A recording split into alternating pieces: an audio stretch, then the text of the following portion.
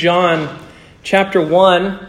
Last week we began our new series on the book of John, and this week we continue on. We looked only at 2 verses last week. This week we're going to move it up a little bit. We're going to do 3. So would you please stand for the reading of God's Word as we read from the book of John chapter 1 verses 3 through 5.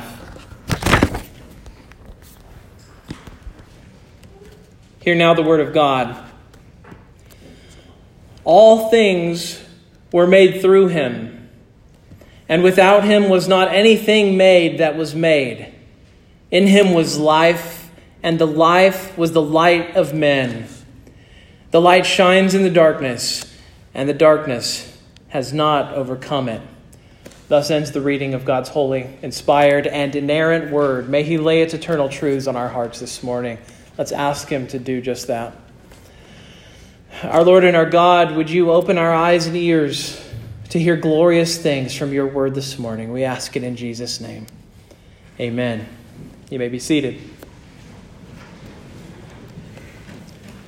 I don't know how much you think about the second century of the church. Very recently, Michael Kruger wrote a new book, and it was about the second century of the church. And I'm not sure how big of a seller it was where it registered on the charts. But the reality is, the second century is actually very important for the church and for us as Christians. I'm going to talk more about the second century, but during that time period, one of the things that happened was the emergence of this group known as the Gnostics. And the Gnosticism was a movement that saw a lot in Christianity that it liked. It saw a lot of things that it thought that it overlapped with. And so what they did was they listened to the Christian message and they took things that they liked from Christianity and they mingled some of their own views in the midst of it. And so you had some groups starting to emerge, which eventually were understood to be cults in Christianity, that took the things they liked from Christianity and mixed them with paganism and Gnosticism. And one of those beliefs that the Gnostics held to was this belief in something called dualism. And dualism said that the world that we live in is like a big battle sphere. And in this big battle sphere, on the one hand, you have God. On the one hand, you have this pure being. And then on the other hand, you have this impure being. You have darkness. And as the Gnostics came to understand Christianity, at least, or try to co-opt some things from Christianity, they said, this dark force that God is at battle with is none other than Satan. And so for the Gnostics, the world was in essence this big battle and this big battleground between two great and seemingly equal forces, God versus the devil. Who's going to win, God or the devil? The light side of the force or the dark side of the force? And you might think to yourself, well, this doesn't apply very much to me. I don't run into a whole lot of Gnostics, but if you actually went to Barnes & Noble and went to the religion section, you would find plenty of books with Gnosticism as the title. There are still people even today that take these views and they certainly teach them and enjoy them. It's probably more widespread than you would think. A while back, one of the deacons of the church and myself spent some time with a local man, and he told us in no uncertain terms that he knew this world was a battle between God and Satan. He said, if we don't pray, Satan is going to win. And he was convinced that one of his callings in this life was to pray so that God would win, so that Satan wouldn't win. And I was very grateful. Our deacon explained to him, well, the world isn't a battle between equals. You have God who is sovereign and up here, and you have Satan who is way down here, and Satan is fighting a losing battle, and we know that. But this man believes something that I think a lot of people do believe. Namely, the idea that this world is an even grudge match between two basically equal beings, and we as human beings find ourselves caught up in the middle of the battle, and we play some sort of cosmic role in deciding how things are going to go. And after I think about it, I wish that I had said to this man, the world is not really a battleground, it is a stage. Shakespeare has this play. Maybe you know Shakespeare, maybe you don't, but you probably heard something of this opening monologue from his play, As You Like It. And in the opening, this is what he says: all the world's a stage, and all the men and women merely players. They have their exits and their entrances, and one man in his time plays many parts. And I think Shakespeare's illustration is better. It's not perfect, but it's better, because the world really is a stage, but it isn't a stage for us. That's where Shakespeare is mistaken. It's not a stage that we stand on. At best, as human beings, we are like stage hands who are in the wings, and we can be replaced at a moment's notice. So the world is a stage created by, set up for, established by none other than God himself, to show off God himself and to show us his power and his light for all of creation to see. Now, don't get me wrong, there is warfare in this life. Spiritual warfare is real. Paul tells us in one of his letters, we do not wrestle against flesh and blood, but against rulers, against authorities, against the cosmic powers of this present darkness, against the spiritual forces of evil in the heavenly places. So what I want you to notice from that is spiritual warfare is real, but notice who does the wrestling. We wrestle against this present darkness, but God does not. We wrestle against the forces of evil. God does not. Because for God, the fight is already over. So in a sense, this world is a stage that displays the glory and power and wisdom of God for all of us to see. But what I want us to see this morning is to notice something very important, because I think it's exactly what John is doing. I want us to reflect upon what it is about the creation of the world that John says he would give so much attention to this, the creation, the idea of Jesus. And this morning we see Christ as the creator of life and light. That's what John presents Jesus to us for.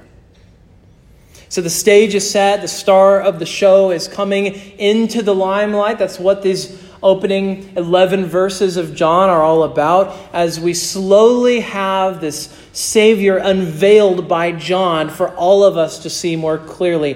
The question is, what do we see once we notice him, once we look at him in the text? Well, in the first verse this morning, verse 3, we see John move further into this idea that Jesus is the Word. That's what we saw last week. Jesus is the Word. John is saying that Jesus really is God. And now he draws out the implications of that idea. He is God, and by extension, he is the Creator. In verse 3, he says, all things were made through him, and without him was not anything made that was made. So John does two important things for us. First, he positively said the Son is the creator, not the created. He is not a part of creation. He stands apart from creation as God and being with God. And so before the incarnation, the Son, what does he do? He is the expression of God. He is the wisdom of God. He is the image of God. He is the very Word of God. And so since God created the universe by speaking, let there be light, what John is saying about him is only fitting. The Son is the one who spoke, and light came forth. That was the first command of God that we see in Scripture. And John identifies the speaking one as none other than the Son himself. There were some in church history who denied this. The Arians said that Jesus was sort of a go-between God and the creation. The Son was like a creature who was something like a tool in the hand of God, the same way that you would hold a hammer to build a birdhouse. The Father used the Son in that way. That's the way that the Arians saw this. There were also some groups within Judaism who said that, creation is beneath God, so it must have been the angels who created the world. But John says, no.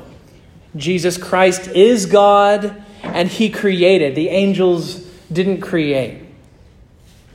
Think of what else John is telling us. He's telling us God is not a part of creation. He is not creation. He is not connected to creation. He is not a part of creation. He is separate from and distinct from creation.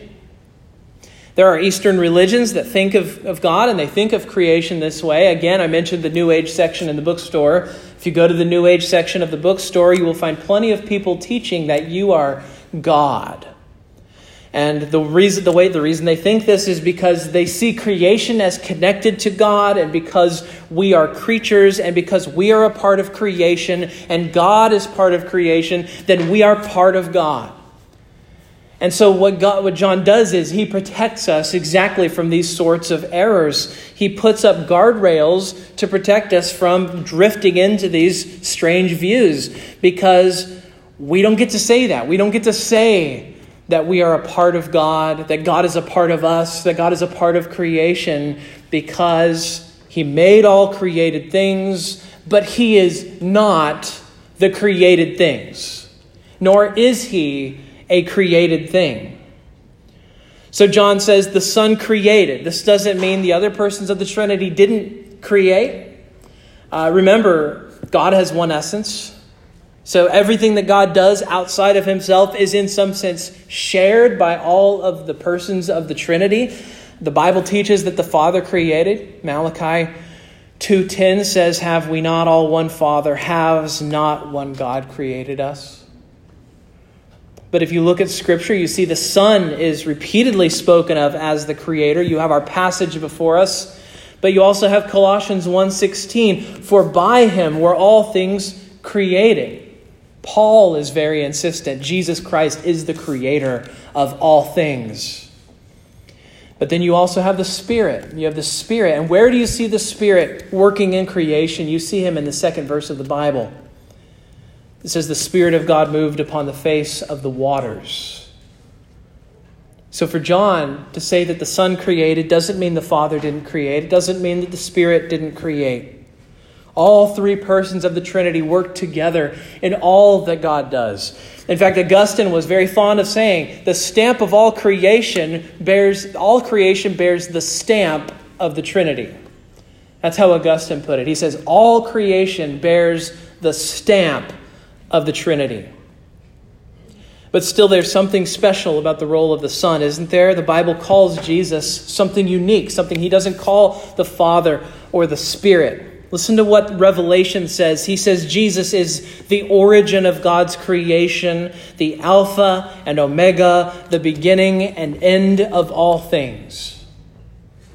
So John highlights the Son's role here because his point is all about the Son. He's not necessarily commenting on the Father. He's not commenting on the Spirit. John's point here is very focused on Christ.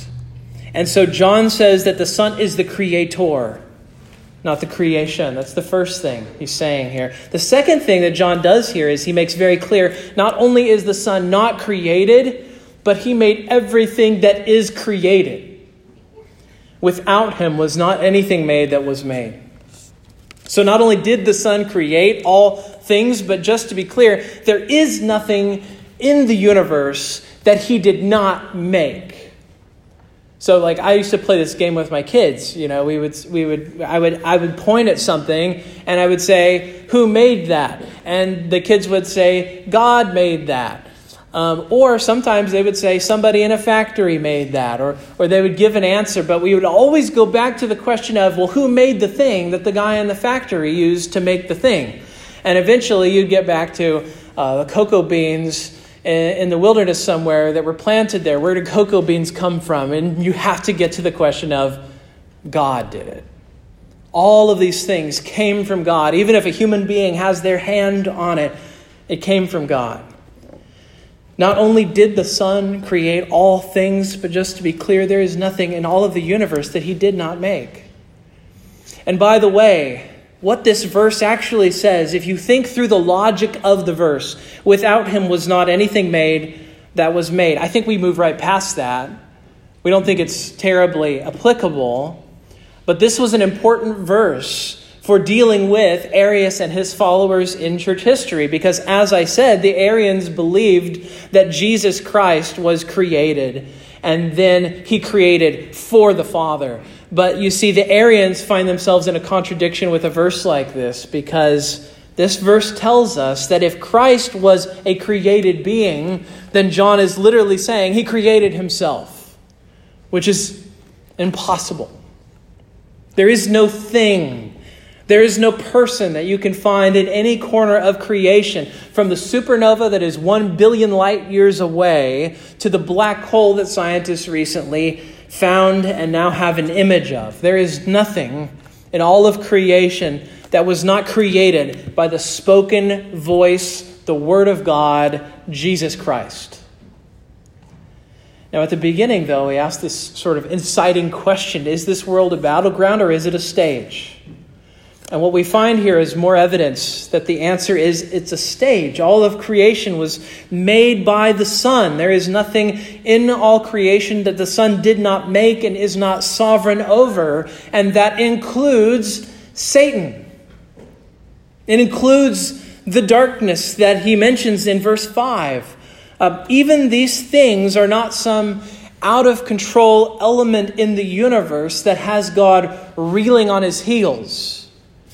One of the frustrating things about paying attention to the news is you get to see a lot of terrible, awful, bad news. And if you're anything like me, you can't handle it oftentimes. And so you do just move away from it and say, I can't handle this. And the reality is, nothing that happens in all of the universe leaves God reeling, confused, baffled, frustrated. The way R.C. Sproul has put it, he's very fond of saying, if there is even one maverick molecule in the entire universe that's doing its own thing and is not under the sovereign control of God, then God is not God. And that includes the devil. Right? Even the greatest enemy of our souls ultimately must obey the command of our God. Luther was very fond of saying that it is true Satan is fearsome, he is dangerous, he is the devil, but he is God's devil. And he sits on a chain that is held by God himself. And so because of that, we as Christians ought not to fear him. Yes, he prowls around like a roaring lion, seeking whom he may devour. Yes, he seeks to destroy us if he is able. Yes, he is the father of lies and spreads them generously. And yet he couldn't touch a hair of Job's head without the permission of God first.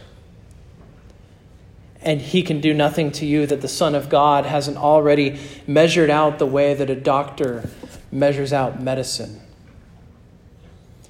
We are not bystanders in the crossfire of a battlefield between God and Satan. We are minor part stage hands of the universe, serving in a production that is totally under the direction, and standing at the center of the stage is the director, God himself, using all of these events to just draw our gaze to him. Herman Bavinck, a Reformed writer, Dutch Reformed writer, says this: the whole world is the realization of an idea of God, a book containing letters large and small from which his wisdom can be known. He uses the illustration of a book, not a play, not a stage. But just as a book tells you what its author is like, so the stage of the world tells you what the director, Jesus Christ, is like. And here's the crucial point. Christ is the wisdom of God. And so when Christ entered into it, he became a display of God's wisdom in the truest and deepest sense. And so what John is doing is he's doing these two things here. When he says that Christ is the Son, he created all things, he is exalting Jesus. And he's showing us that the battle between darkness and light in the big picture isn't even a real battle. It's a display and an unveiling of the character of God. There is simply no contest between God and the devil. One little word will fell him. Again, to quote Luther. But John does something further, especially when it comes to exalting Jesus. And this is our second point this morning. Life and light. Life and light, point 2. He's already said that the Son created everything, and he's shown us that the Son is not a creature, and he's shown us that the Son made all things. But look at what he says to us in verse 4. He says, in him was life, and the life was the light of men. John's not talking about physical life here. God doesn't have physical life in him because he isn't physical. John actually tells us what kind of life he's talking about here because he says the life that was in him was light. So we're not talking about physical life. We are talking here about spiritual life. Jesus Christ has spiritual life in him. So let's just think about what that means for our own day. Let's get practical here for a moment. I know this is a very preacher thing to say. Even as I wrote it, I said, no, I can't say this because this is a cliche to say this. But I'm going to say it, and I'm going to ask you to not hear it as a cliche because I believe it. We are in a spiritual crisis. And when I say we, I'm specifically thinking of Western civilization. We are in a spiritual crisis. We can debate all day long about whether there was ever a good old days back when everybody was a Christian and life was just perfect. I think that we tend to read the good old days that way because we lived through them and we survived them. But they didn't feel like the good old days when they were happening. And I think it's not debatable, though, that there are fewer people than ever openly rejecting the Bible. That is just the reality of the day that we live in. I think that's borne out by polling, and I think it's borne out by the general trajectory of our society. But here's the irony. The more people become secular, the more people reject religion, the more desperate for spiritual things they actually become. And so what happens is people do reject Christianity. They reject religious affiliation in some way. And they decide they don't particularly like Christianity, but they don't just go to nothing. People don't just abandon Christianity for nothingism. They don't just abandon Christianity to stop believing in anything, but rather they reject Christianity and they don't just become unspiritual. Instead, they take that hunger for spiritual things and they divert it to other pursuits. Paganism, pantheism, Wicca. In modern secular Europe, just look at what happens at Stonehenge every year when the winter solstice happens. Just look at the sort of crowds that form in these places. A couple of weeks ago, my family, we were on vacation. We were in Portland, which is a deeply secular city. I think I could say it's the most secular city I've ever been in. And there were very few churches. Those churches that were there looked like they had become more like civic centers where people give lectures on social justice and things like that. But here's what I noticed. Very few churches. Palm reading shops out the wazoo. Right? Tarot card readers, crystal shops, so many crystal shops. You could just buy crystals and on and on and on. And here's what I just find so ironic is that in an age where people start to think of themselves as more sophisticated, more scientific, more reasonable, you have grown adults going into shops and buying crystals. See, what do? What happens when you reject Christianity? They adopt a spiritual worldview and they don't know what they want. They decide that maybe they're going to start thinking of things as being like God, and so they follow the New Age path and they decide I'm going to be spiritual in a way that nobody else can tell me how to be. Or maybe they say, well, I remember what I was taught when I was young, but I didn't like all the backwards ways that the Bible was, so I'm just going to create my own version of Christianity and follow my own intuition, my own idea of right and wrong. They start to reach around themselves and they start to look for something spiritual, something that can sort of scratch that itch that they have because it's born within all of us. But what I think the moment that we're in right now, this is sort of my illustration of what's going on. It's kind of like when you forget to buy the right things at the grocery store. You don't buy vegetables, you don't buy meat, you don't buy fruit, and instead you buy Peeps and Lucky Charms and Cheetos, right? And then you go to the cabinet one day and you say, man, I am so hungry. And any other reasonable day of the week, you would have said, this is a terrible idea. I can't just sit here and eat an entire bag of Cheetos. Peeps, they're not even legally considered food. I'm not going to put those in my mouth.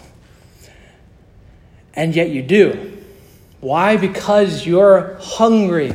You will eat bizarre things when you are really hungry. And what the world has done and what the culture has done is they've cut themselves off from the real food. They've cut themselves off from Christianity. That's not reasonable enough. That doesn't give me the conclusions that I like. I'm going to go somewhere else. And so because they have no options left, what do? The world goes to the cabinet and starts eating the Peeps, which is always a mistake. This is the spiritual crisis of our nation. This is the spiritual crisis we are experiencing right now. We are eating spiritual Peeps. Last week, there were multiple mass shootings in our country, and I am not saying that the shooters were atheists, but I suspect one of them may have been. But even if they were a generically God-believing individual, is it any coincidence that we live in this time of unprecedented emotional and spiritual turmoil in this country where traditional Christianity has been pushed aside and has been set aside?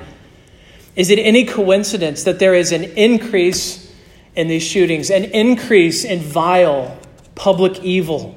More people shot in public than ever before in terms of mass shootings. People maimed for the rest of their lives. Is it any coincidence that we are more sophisticated and secular and religion rejecting than we've ever been before, and we become increasingly evil in the way that we treat our fellow man? Is that a coincidence? It cannot be. These are symptoms of a spiritual sickness and a spiritual crisis that we can barely conceive of. And I would suggest this: what we need is real spiritual food. And we as a culture are just Christ-haunted enough as a society that people don't know what they want, but they know what they don't want. And the crazy thing is, the thing they don't want is exactly what they're starving for. They need Jesus. I know that sounds like a very simplistic preacher type of an answer, but the reality is it doesn't have to be complicated. In him was life, says John. In him was life, and now we are a culture of death. Let's just appreciate this for a moment. We live in a time of darkness. We live in a time of confusion. We live in a day when people are more confused about themselves and their own purpose than they have ever been. The last time I suspect that a culture was this confused would have been during the 2nd century when Christianity was not yet ascendant yet. Christianity hadn't become a cultural force that it became later. It was just a faithful presence that wasn't obsessed with worldly power yet. And our calling is not to amass worldly influence or worldly power. Our mission isn't to get as many people in high places onto our side as possible. Our mission is to be faithful. And by the way, I do think that the 2nd century of the church is our model for how we should live as Christians in our culture and how we should train our children to think of themselves living in the culture. We are not conquerors. We are the humble resistance. We are the church. We have no cultural authority around us. We are strangers in a strange land. Right? We are visitors in Babylon, where we are surrounded by confused and contradictory ideas on every side. Think of it like this: we are like the people in the desert who know where the water is.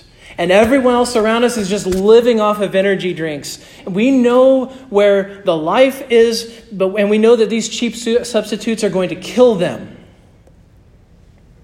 So how do we love our neighbors? Do we love our neighbors by saying, hey, those energy drinks are fine, you're going to be great? Yeah, that's just the way you want to do life. That's fine. Is that really loving? The way we love our neighbors and the way we love those around us is not to become like them and say, yeah, who needs water anyway? That is so much the temptation. It hurts to be an outsider. It feels great to belong, and it feels great to be praised and to have the crowd love us. But that is selfish of us. That isn't love. Love looks like this: to hold out the light that John talks about here, even if it hurts us. Even if people shame us and speak ill of us and speak badly of us, that's real love. Even if the world tells us that what we're doing looks like hate to them, we need to understand they are the delusional ones. They're drunk on energy drinks. They're wrong. Now, I just said, what should we do? What does love look like? It looks like to hold out the light. And that's in danger of being a cliche, right?